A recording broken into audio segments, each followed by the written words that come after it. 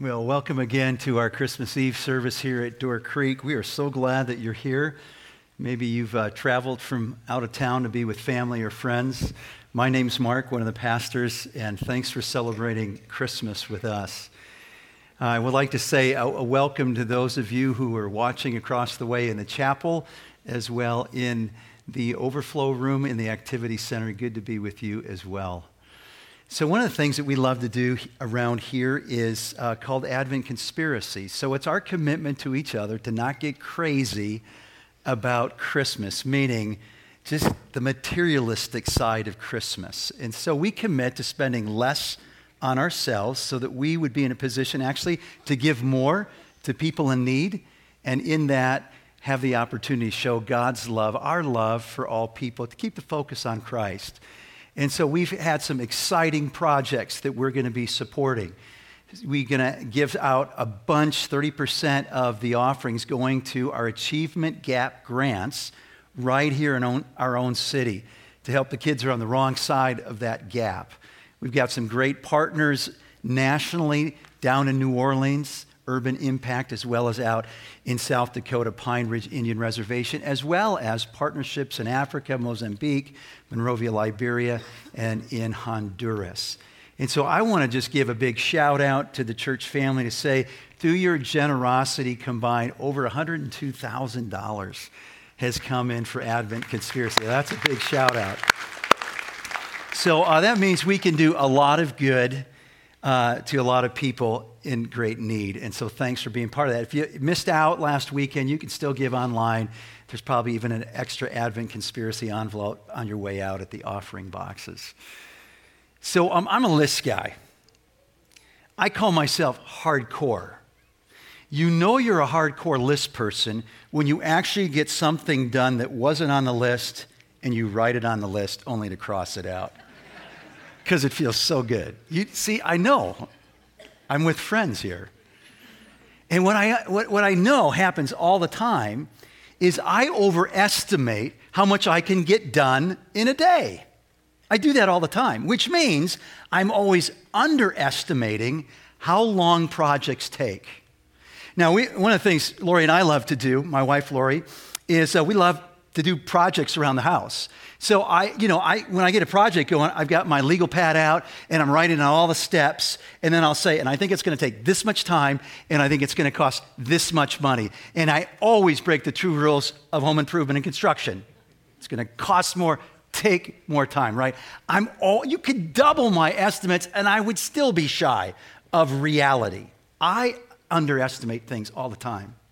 Let me give you some categories. I underestimate hard things in my life and what it's going to take to work through those. So 10 years ago, a really big deal, hard time in my life. I catch up with a friend. His name is Doug. Doug says, Mark, this is a big deal. He says, this is going to take you a couple of years to work through. I said, Doug, you don't know me. Man, I forgive quickly and I move on fast. Oh man, it was more than 2 years. I underestimate things. I underestimate the past, the challenges of the past. Lori and I have 5 kids, raising 5 kids. I romanticize the past. I go, it was simple. It was easy. It's like the guy who's telling his friend in front of his wife how easy her delivery was. And she's looking and going, were you in the same hospital? Easy is not the right word. I underestimate my shortcomings, my blind spots, my weaknesses. I underestimate the power of my words, both positively, negatively. I'm constantly underestimating my everyday need of God in my life. His wisdom, His strength, His grace. And when I realize I underestimate God's love for me all the time. That's what I want to talk about this Christmas Eve, Christmas 2000. I want us to think about Christmas with a new word. It's the word extravagant. Because Christmas points to God's extravagant love. It's a great word, extravagant. It comes from the Latin. Extra means outside. Vagare, if I don't speak Latin, you've helped me out later. It means to wander outside. When Webster works through the dictionary, he says God's love is like this: exceeding the limits of reason or necessity, lacking in moderation, balance, and restraint, God's love. Extremely or excessively elaborate, God's love. Spending much more than necessary, God's love. Extremely or unreasonably high in price, God's love for you. God's love for us. In a word, extravagant. It exceeds the limits of human understanding. There's no restraint, no holding back to his love. The cost beyond measure, his love beyond our wildest imagination. The Bible describes God's love in John 3:16 with these words: "For God so loved the world that he gave his one and only Son, that whoever believes in him shall not perish, but have eternal life." The rhythm goes like this in the verse: God loved, God gave, we believe, we find life, we live. The first sign of God's extravagant love in John 3:16 is who he loves. It says that he loved the world. We're expecting he loves Israel, his chosen people. He loves the people that love God. No, it says that the world, all humanity, specifically in the context of John chapter 3, the world is referencing a group of people who are opposed to God, who reject his Son, who's come in his name to point the way to God. He loves the world, even those who oppose him. Nan is writing this letter to God. It goes like this: "Dear God, I bet it's very hard for you to love all of everybody in the whole world. There are only 4 people in our family, and I can never do it." If God loved the world, friend, he loves you and me. Let me just say that again. If God loved the world, it means he loves you. He loves me. And if God is God, that means his love is perfect. If God is God, that means his love is unchanging. If God is God, that means, like God, it's eternal, never ending. That means that there's never been a minute, there's never been a second, not even a nanosecond of your life when God did not love you. That's unbelievable. He loves you right now, as much as he ever has, as he ever will love you. There's nothing that you've done that you could do where God says, I don't love you anymore, or I love you a little less than I used to. There's nothing that you and I could do more of that would cause God to love us more. That's even wilder. He loves us with a perfect love because he is love. His love isn't calibrated like ours. It's not conditional like ours. He loves because he made us, and he made us because he loves us. We're loved. So then why is it that we don't feel so often that God loves us? So is it possible that maybe for some of us the category is we're just unsure there's a God, so how could I be sure that he loves me because I don't even know if he exists? Okay. Some of us are just unaware. I love the line in Michelle in her story when she said, life just kind of got in the way. The busyness of life, the successes of life, they just do that. They creep up. We're distracted, looking for love in the wrong places, forgetting that actually we were made by God for God, a loving relationship. Some of us, we've been duped. We've been tricked. We've actually been deceived by people, maybe parents, maybe religious leaders, maybe a friend. I don't know if they were a friend. They said to us, there is no way that God could ever love you anymore because of what you've done. And man, we could just smell the hypocrisy at the time. But come to think of it, we've been just believing that lie, that because of what we've done in the past, there's actually no way that God could ever love me. A lot of times the reason we don't feel like God loves us is because our feelings, man, they're tricky things. They're fickle things. They don't always lead us to truth. They don't always lead us to true conclusions about God and his care and love for us. So think about it. If this year you lost your job, if you suffered injustice, it would be really easy for us to say, I don't feel like God loves me. If you had your reputation tarnished, or worse, trashed, It's easy to feel that way. You're betrayed by a close friend, maybe a spouse, gone through a messy divorce. It's easy to feel like, I don't think God loves me. You're dealing with a health issue, maybe life-threatening, something that you desperately need to stop doing, but you can't. You feel like, maybe God doesn't love me.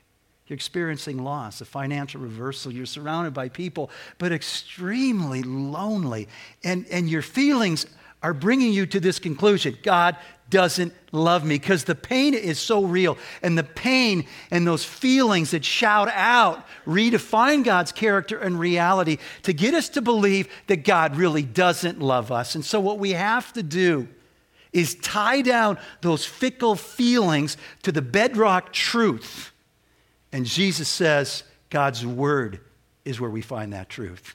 And John 3:16 reminds us that he loves us because he loved the world. And that proclamation of his love, that declaration, is followed up by the proof. The proof in the pudding that he loves us is that he demonstrated through giving his son, which wasn't just giving him up from being in heaven with him, where he'd always enjoyed this eternal relationship with the Son, but giving his Son to us, where he would give up his life so that we could live. John 3:16 says, "For God so loved the world that he gave his one and only, his best loved Son for you and me," demonstrating his love for us in this, that while we were still sinners, Christ died for us.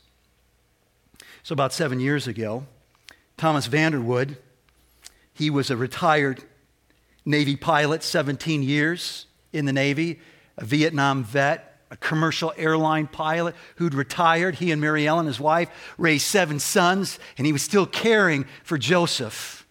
Joseph was his Down syndrome son. The two were inseparable. He had a pet name for Joe. He called him Josie. And when you saw one, you saw the other. So they lived on a farm out in Maryland. And one day, Thomas and his son Joseph were taking down the family pool, draining out all the water, taking it apart. And they were in a part of the yard that they didn't normally walk around. And Josie walked backwards, and he stepped on a metal cover of the septic tank, and it broke through, and Joseph fell in the septic tank. It's unbelievable. Full of muck. Mary Ellen runs in the house and calls 911. They're far off in the country. The paramedics aren't going to get there for 15, 20 minutes. So Thomas is reaching in through that manhole and trying to grab a hold of his son, Josie, and get him out. And he can't get him out. And he can't hold him up out of it. And so he jumps in to the tank. And he gets under his son, and he lifts him up, keeping his head above all that which was in there. When the paramedics came, they pulled Joseph out, covered in all that muck. He lived. When they pulled out his dad, Thomas, he was gone. They tried working on him, reviving him. They rushed him to the hospital, where he was pronounced dead on arrival. His daughter-in-law, Mary Ann, said that's how he lived. Sacrificing his life, everything, for his family. His favorite job was the one he did last. Being a good dad. Giving up his life to save his son. That's how it goes. That's what we expect. Dads, we get that. Moms, we get that. We would do anything to save our child's life. And so we're blown away that God would send his son to die. And that Christ would leave the comforts of his relationship with the Father and the Spirit and all of the angelic beings in that perfect place and dive down through the cosmos into this place that, compared to heaven, is a little bit like that tank, isn't it? And I'm wondering if that's where some of us are right now. Feeling like we're going under. Feeling like we can't get out. trapped, longing for a better day, Christmas reminds us that Jesus Christ came to rescue us, to lift us up out of the muck of this world today, not just to beam us out of here one day to the new heaven and the new earth, to live a beautiful life in a broken world today through his strength. So maybe you wonder, so should we worship a God like that? Because, a dad lets his son get killed, we lock him up, throw away the key. Well, we remember the Christmas story, and the story of Jesus doesn't end on the cross.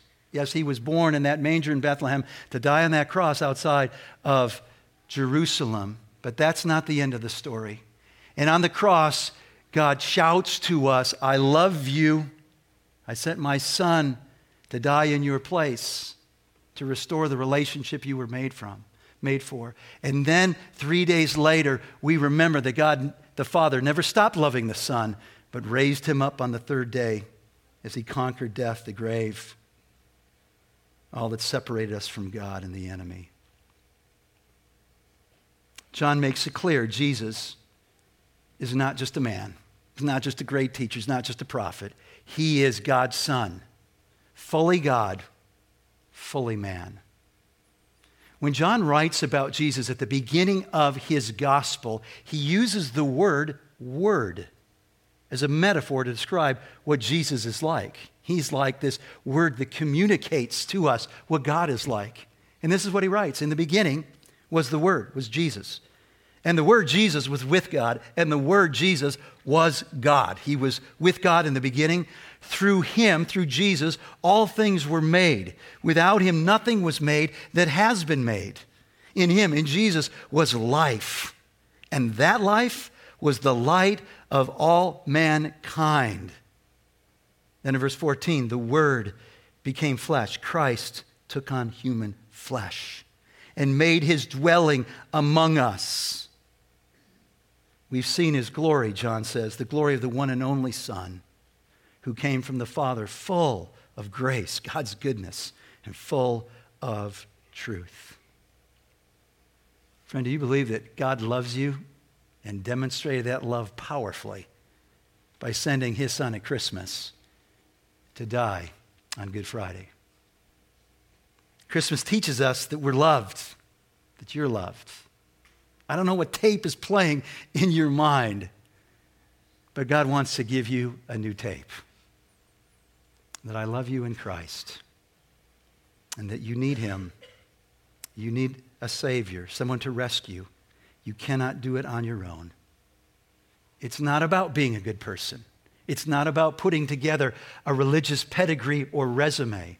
It's not about having strong convictions and strong faith. It is about resting in the only hope for humanity. For God is the perfect Father. And Jesus cried on the cross for another way. There was no other way but to have Jesus Christ, God's Son, fully God, fully man, be born and die for you and me. Maybe you two have Bible lying around. Maybe you've never opened a Bible. Here's my challenge this Christmas, as this is new to you, is to read one of the shortest accounts of Christ's life in the Gospel of Mark. Take you a little over an hour. If you don't have a Bible, grab the YouVersion app for your smartphone, your tablet. You can get it online.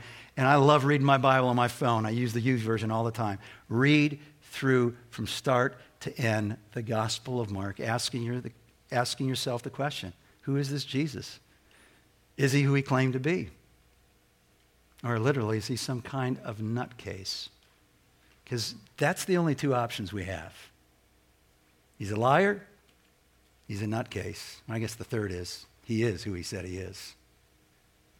God's Son, our Savior.